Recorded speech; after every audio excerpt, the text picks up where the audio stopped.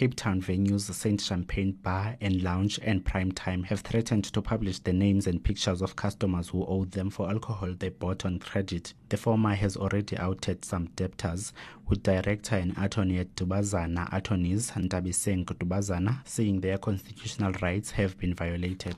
If somebody owes you money, you need to send things like a letter of demand. That's the first thing that you would need to send, an LOD to the people that owe you money.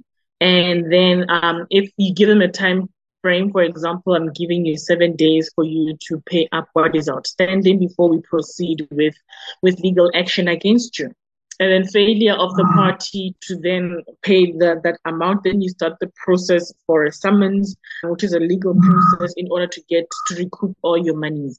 Posting such information on social media, you're not only exposing somebody in their personal capacity on social media, you're also going against the recently amended bill. It refrains people from posting anything about any person on social media. And by virtue of that alone, you're also violating that person's constitutional right to integrity. So basically, we're dealing with now constitutional rights. And also, like you just mentioned, the POPI Act as well, that such information is now being put out in public.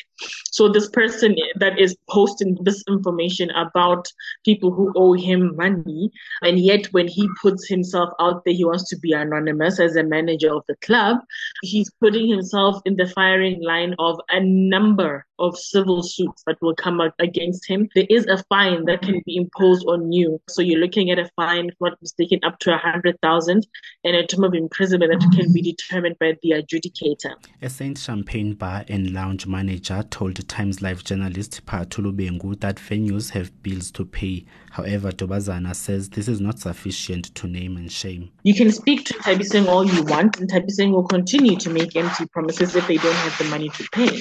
So once you've spoken to Ntabiseng, you write a letter of demand with the assistance of an attorney and say that, listen, Ntabiseng, we spoke on the 8th of November. You said you're going to pay me back my 100,000 based on invoice number 1234. And as a result, the 3 days you said you will pay within are not have passed. And now here we are. I want my money back and I'm giving you another 7 days. That will be the gist of the LOD. And then should those 7 days pass, you then send just a reminder letter or email or whatever and say that your 7 days have passed and you haven't done anything about it. And then if that goes unanswered, then it gives you leeway to now start the process of issuing summons against that Ntabiseng that owes you money. And then let the court confirm that they owe you. And then should they still not pay after a summons has been issued against them and all of that, then you are granted the opportunity to get a default judgment against this person. And in the event they still don't appear for the default judgment application, then you can list them on the credit bureau. But also by virtue of getting a default judgment, there's options like getting them provisionally sequestrated, depending how big the debt is that they owe you.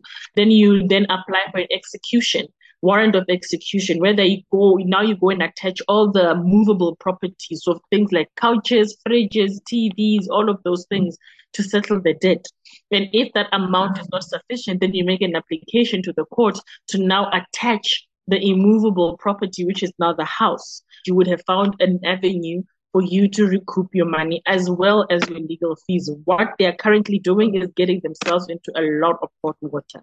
Dubazana says those identified could take legal action. They would first have to issue him with a cease and desist letter, for example, and say that stop what you're doing, posting me on social media and all of that.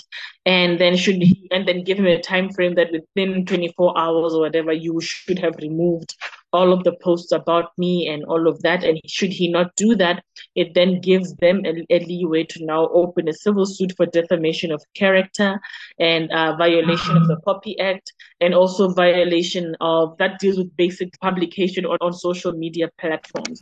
Reporting for Times Live, I am Bulelani Nonyukela.